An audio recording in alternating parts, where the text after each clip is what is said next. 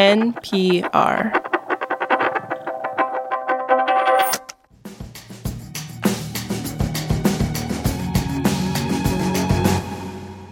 The Supreme Court's decision not to block the state of Texas's new abortion law could mean major changes for access to abortion in the U.S.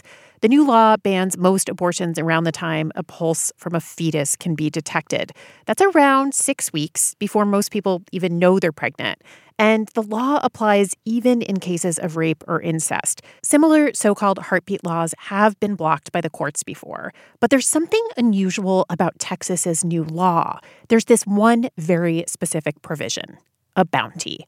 Richard Blackett remembers where he was when he heard about it. I was watching the television with my wife, and I turned to her and I said, this sounds like the Fugitive Slave Law of 1850. Richard is a retired professor who lives in Nashville. He used to teach American and Caribbean history at Vanderbilt University, and he's written 2 books about the Fugitive Slave Act. The government provided a bounty for the recapture of fugitive slaves. Back in 1850, the United States federal government actually offered a payment, a bounty for capturing and returning fugitives from slavery.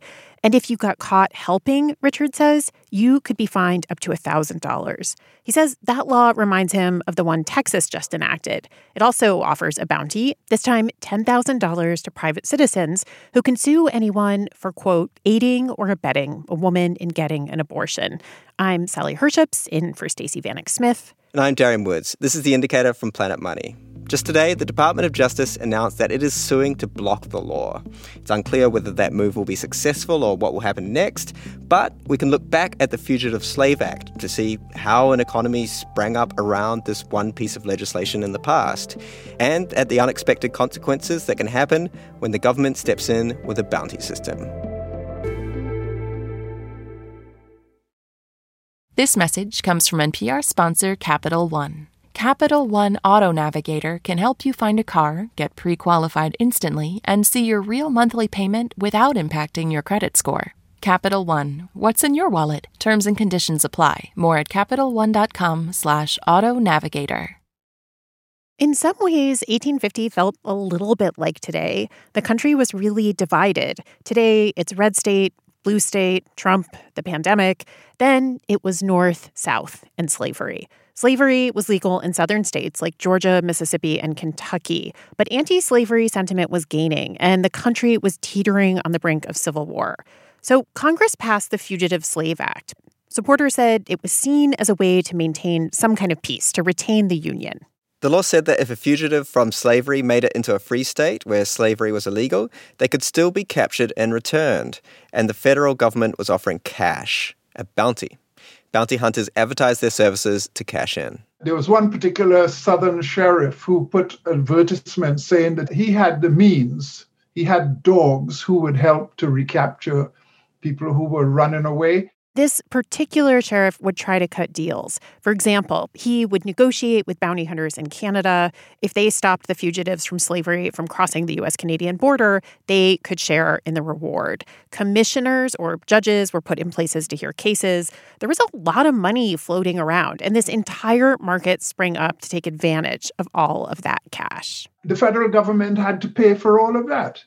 The per diem expenses, the rail tickets, the accommodation fees. Richard says that there was even fraud, people padding expenses and cooking the books. But by the time the law was passed, almost all northern newspapers refused to carry slave advertisements. So those who claimed people as property found a workaround. They made broadsides, which were flyers advertising the need to recapture a particular individual.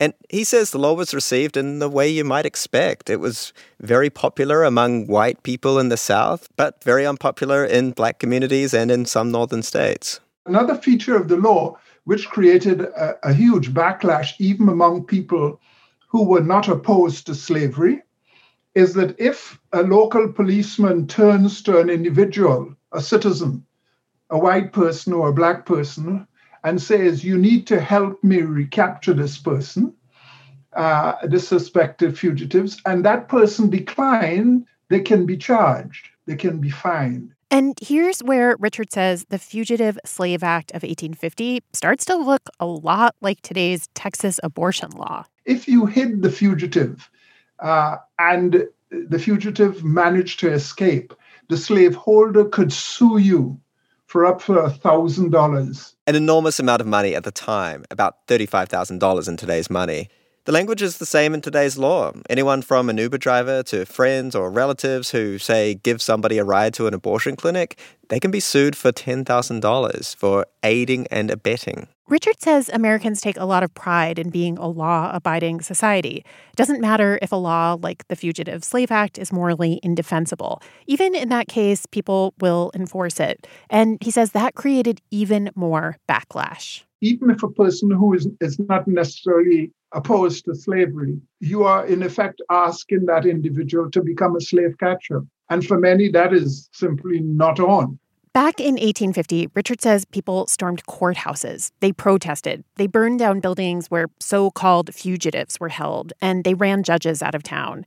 Fast forward to today, and there are other kinds of protests. Both Uber and Lyft have said they will pay legal fees if their drivers get sued under Texas's new law. Michelle Goodwin teaches law at the University of California, Irvine. And like Richard, she also sees some strong similarities between the Fugitive Slave Act and Texas's new law. She says that having government step in to offer a bounty is highly unusual. What we've seen in the past, for example, when states have enacted anti-abortion legislation, typically it's been an agent of the state who's responsible for carrying out the state's legislation. But what Texas has done, Michelle says, is to deflect and to leave enforcement to citizens. And that makes things tricky. With past laws, if abortion rights groups or individuals objected, they sued the state. But now the state is not the enforcer. So there is this big legal tangle. Who do you sue? And who do you need to go after you before you sue? Michelle says that the Fugitive Slave Act put a thumb on the scale in the bounty hunters' favor. They could go to whatever judge or magistrate nearby that they wanted to have their case heard. But fugitives from slavery did not have the same rights. They had no ability to appeal.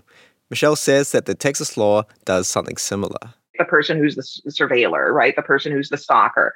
This person gets to bring the case where they choose to, at any place that's convenient to them.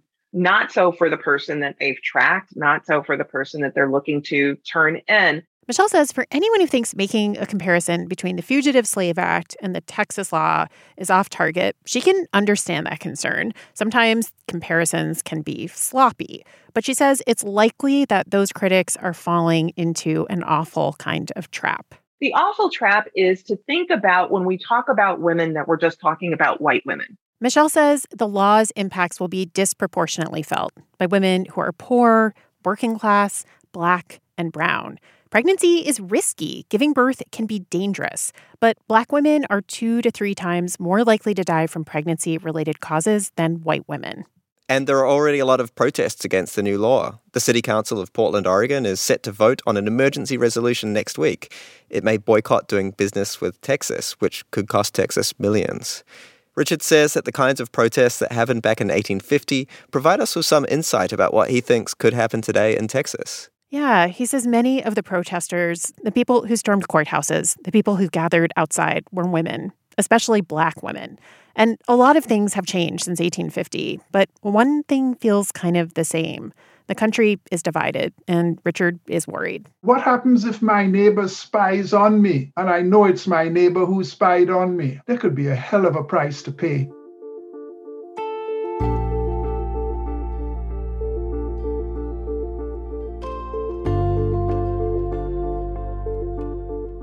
Today's episode was produced by Julia Ritchie with help from Isaac Rodriguez. It was fact-checked by Caitlin Nicholas. The show is edited by Kate Kincannon and is a production of NPR.